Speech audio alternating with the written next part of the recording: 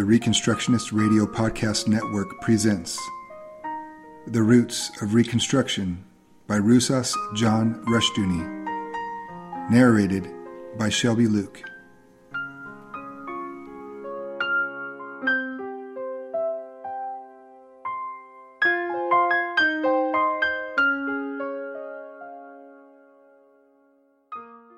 Thank you for joining me this week in the reading of Roots of Reconstruction by Rusas John Rushdoony.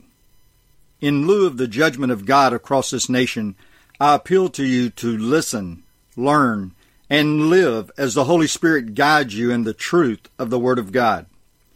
The words and prompting of fallible men do not hold a candle to the truth of Scripture, and the truth of Scripture will only be words to our ears unless we exhort, establish, and exercise these infallible words in every area of thought and life. Chalcedon Report number 104, April 1974. It was around 1660 that the structure of Western civilization began its shift from a Christian to a humanistic basis. In England, this meant the accession of Charles II. In France, Louis XIV was soon to begin changing the country. Germany, recuperating from the 30 Years' War, was no longer determined by religion but by the balance of power. Spain was lacking in the religious fervor of Philip II of some years previously, and Russia was beginning its westernization in terms of humanism. Earlier, the goal of all Christians had been godly rule in every area of life. In the individual by means of regeneration and sanctification, in the state by means of obedience to God's law, in education by the government of all disciplines in terms of Christian premises, and in every area of life by the Scriptures. But as Lamont pointed out, quote, by 1660 these assumptions are no longer widely tenable. Virtue was now an end in itself, not a means to an end, unquote. In example, the world under God's law. And the province of religion was reduced to the inner life alone. William M. Lamont, Godly Rule, Politics and Religion, 1603 to 60, pages 163, 166, London, Macmillan, 1969. The older dream persisted longer in America and was revived by some theologians after 1740, but in the mid-1800s, it too had faded. Increasingly, the church saw itself in terms of a new calling. Previously, it had declared the requirements of the Word of God for every area of life. It had required the state to be specifically Christian, the schools to educate in terms of the Word of God, callings and vocations to be governed by biblical premises, and every area of life to be under the dominion of God. The requirement to be Christian was not limited to the church. It was mandatory for the whole world, and for every aspect and sphere thereof. After 1660, and especially with the rise of Pietism, the role of the church and the Christian was limited to piety and worship. Previously, this limited concern had been the characteristic of mystics, and some, but by no means all, cloistered persons, monks, and nuns. Now the entire church began to remake itself into a cloister. Quote, every man a priest, unquote, had become, quote, every man a monk, unquote. As the church began its slow retreat from the world, the humanists began their conquest of it. The state was first of all captured, and especially after the French Revolution, became more and more openly humanistic in one country after another. Schools were also captured, turned into state institutions, and made the voices of the new established religion humanism. Law was steadily changed from a biblical to a humanistic basis, and one area after another captured for the new religion. This conquest was capped by the possession in the churches by the new religion. Priest and pastor began to proclaim not the Word of God, but the Word of man. Not regeneration by the sovereign and saving grace of God, but revolution by the supposedly sovereign power of man. Not the kingdom of God, but the kingdom of man, was the gospel of the new order in the churches. The new pilgrimage of man was not to Bethlehem or Golgotha, but to Dracula's castle. See report number 103. This was not the first time humanism had captured the church, nor the first time the church had been irrelevant to its purpose and hostile to it. Barraclough has written of the Renaissance popes that, quote, the popes of the first half of the 15th century, from Martin V to Nicholas V, gave way again both to fiscalism on a scale unthought of earlier. For example, the wholesale creation of new offices for the sole purpose of selling them, and to nepotism so unashamed, for example, the placing of the Pope's illegitimate offspring in the College of Cardinals, that it might be thought that Christendom would have revolted in scandal. What is astounding is that it did not, and the fact that it did not is the best evidence that people had, so to say, already written off the papacy. It no longer had any hold over men's minds, not even enough to provoke angry hostility, unquote. Geoffrey Barraclough, The Medieval Papacy, page 192, Harcourt, Brace and World, 1968.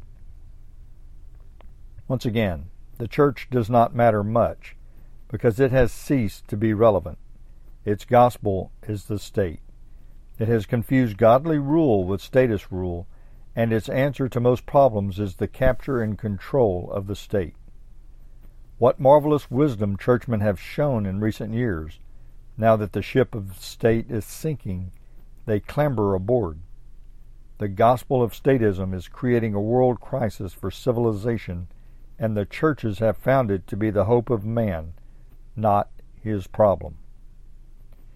Apparently, in the belief that a drowning man needs more water, churchmen are giving a world sickened by means of humanism even more humanism. But the irrelevance of churchmen does not mean the irrelevance of God, who is the only ground of all relevance.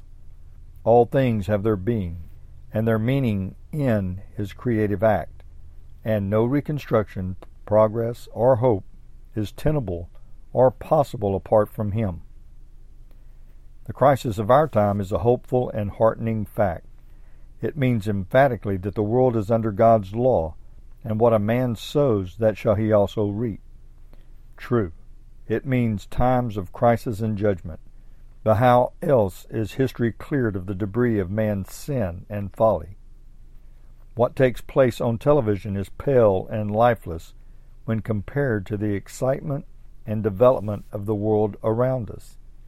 History is the work of God, and it has a good beginning and ending. Chalcedon Report number 105, May 1974. On the last page of the Cantos of Ezra Pound, we have a sharp and clear statement. I lost my center fighting the world. The dreams clash and are shattered. I tried to make a Paradiso Terrestre. The last line of all expresses the forlorn hope, quote, to be men, not destroyers, unquote. The cantos were written in the bloodiest years of world history, when men were destroyers. Between 1911 and 1945, at least 70 million died in 2 wars, massacres, famines, and executions. After 1945, in Red China and Africa as well as elsewhere, the slaughter continued. Men had become destroyers in their attempts to create an earthly paradise. Earlier, in Canto 74, Pound's massive frustration is expressed in these lines. I don't know how humanity stands it, with a painted paradise at the end of it, without a painted paradise at the end of it. Page 136. Mankind has a dream, derived from Scripture, of a world of peace in which wars cease, Men beat their swords into plowshares and their spears into pruning hooks, and all men live in peace one with another. Isaiah 2, 1-4, etc. Wherever this dream goes, men begin to change and to work frantically for the New World Order. But apart from faith, the dream is a frustration and a troubler of man. Life is impossible with this dream, and impossible without it, as Pound saw. Some, of course, have tried to escape from the dream by a return to primitivism as they imagine it. Walt Whitman, in his well-known lines, expressed this hope of escape. I think I could turn and live with animals. They are so placid and self-contained. I stand and look at them long and long. They do not sweat and whine about their condition. They do not lie awake in the dark and weep for their sins. They do not make me sick discussing their duty to God. Not one is dissatisfied, not one is demented with the mania of owning things. Not one kneels to another, nor to his kind that lived thousands of years ago. Not one is respectable or industrious over the whole earth. Whitman, however, was less than honest. He had not surrendered by any means the dream of an earthly paradise, not only in, quote, Passage to India, unquote, but in poem after poem he celebrated this soon-to-be-realized future. Whitman's hope of realizing an earthly paradise depended on man, more specifically, on awakened man. Man must realize, he believed, that he is an unfallen creature, and man must rouse himself out of the sickness of Christianity into the health of free, natural, uninhibited man. Then man will enter into perfection. In, quote, a song, unquote, Whitman wrote, "Come, I will make the continent indissoluble. I will make the most splendid race the sun ever yet shone upon. I will make divine magnetic lands with the love of comrades, with the lifelong love of comrades." Abolish Christianity, and the idea of sin and the natural goodness of men will flower and will create heaven on earth. In France, George Sand in 1869 wrote, quote, "If one does ill, it is because one is not aware of doing it. Better enlightened, one would never do it again. I don't believe it is due to wickedness, but to ignorance," unquote. Modern man bought this argument. How easy it was going to be to create an earthly paradise. Simply abandon Orthodox Christianity and educate people out of their erroneous ways. Sin is ignorance, it was held, a lack of proper knowledge and instruction, rather than an evil character and a willful commission of acts of lawlessness.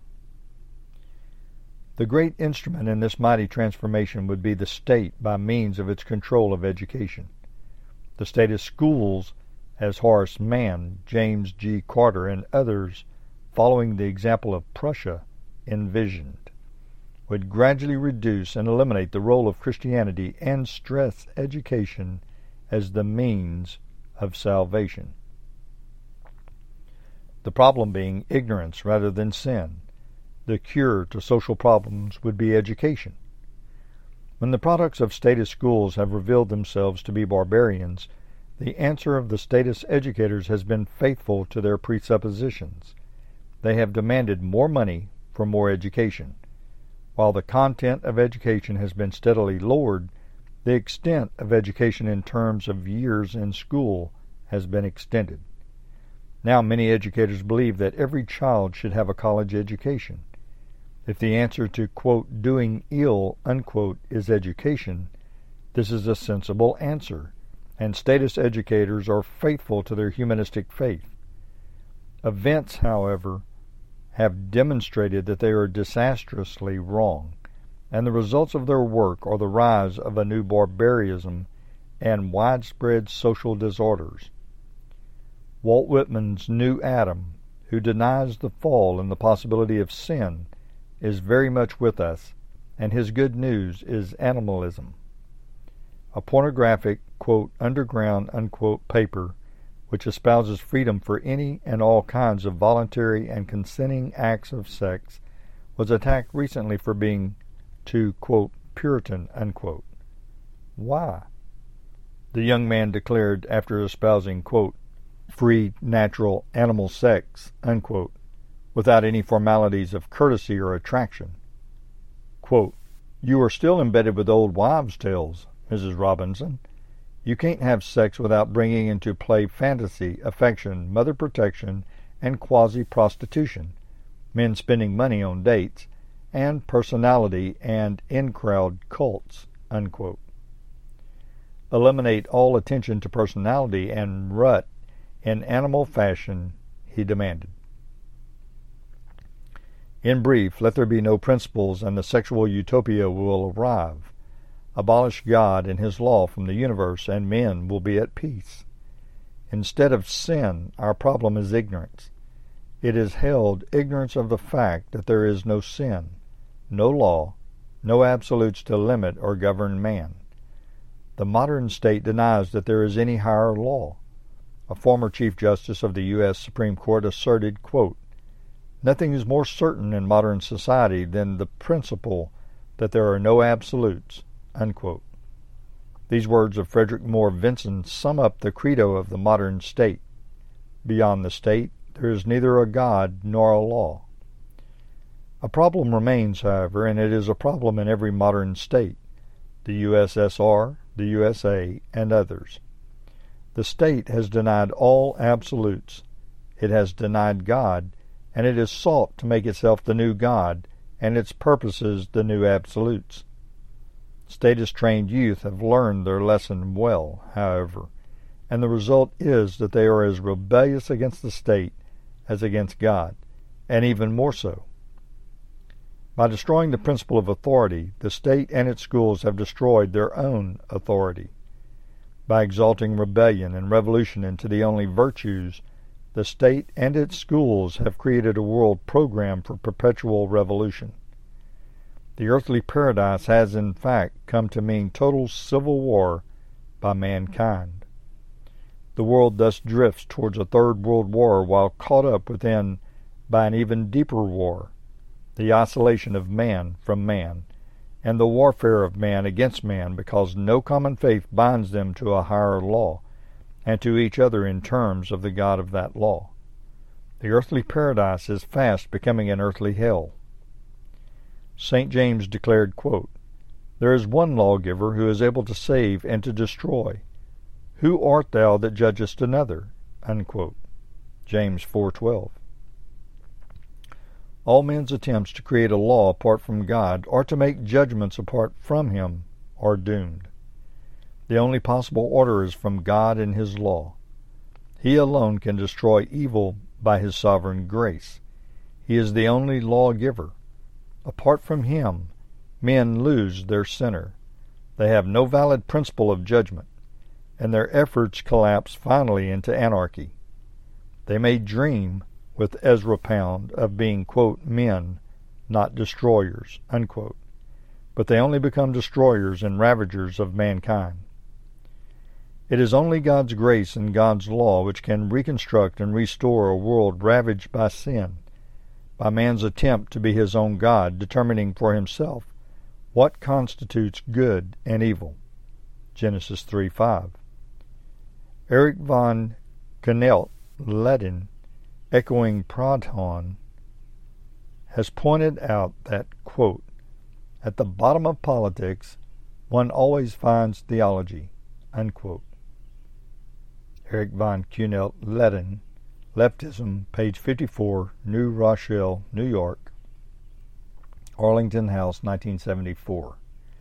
The theology at the bottom of our contemporary politics is the theology of humanism, the worship of man. We cannot have new politics without a new theology, and the only theology which can provide the needed justice and order is biblical theology. Our present politics is a product of a bankrupt humanism. Bad as that politics is, men will continue to flounder in the morass of its decay and corruption until they surrender their faith in man for faith in the living and triune God. The renewal of politics is urgently and desperately needed, but it must be preceded by the renewal of Christian faith. This will not come from waiting on the churches, but only from the Lord. Thank you for joining me this week in the reading of Roots of Reconstruction by Rousas John Rushdoony. Lord willing, we will be reading again next week. Until then, may God bless your endeavors as you serve the one and only King Jesus.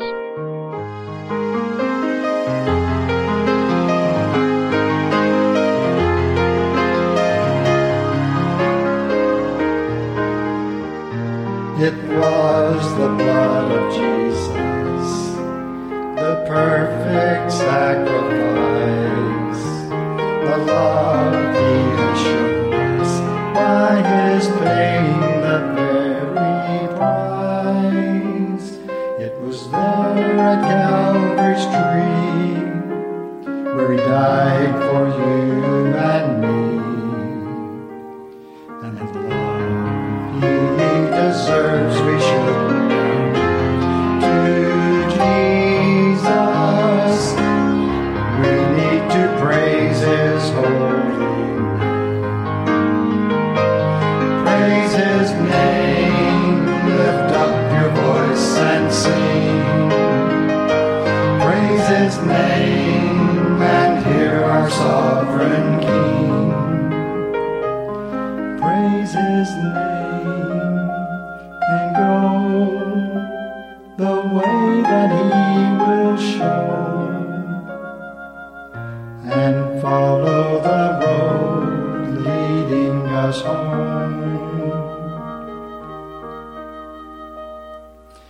He is holy, this do know. He is the one, God's only Son. Love, embrace Him and go. Oh, how precious Jesus is to us as the husband of the bride to be. Tell the world of His wrath, tell the world of His love, tell the how Jesus Christ has set you free, set you free. He is the Lord of life to me.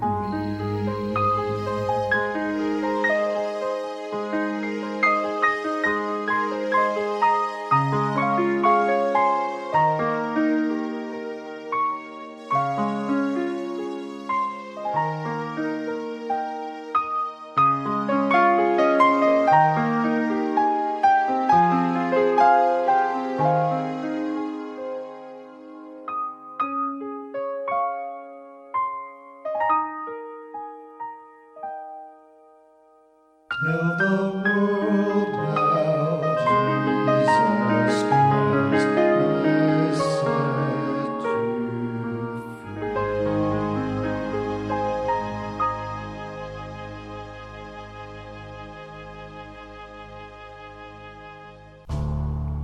The Reconstructionist Radio Podcast Network brings to you a complete lineup of podcasts where you will hear practical and tactical theology.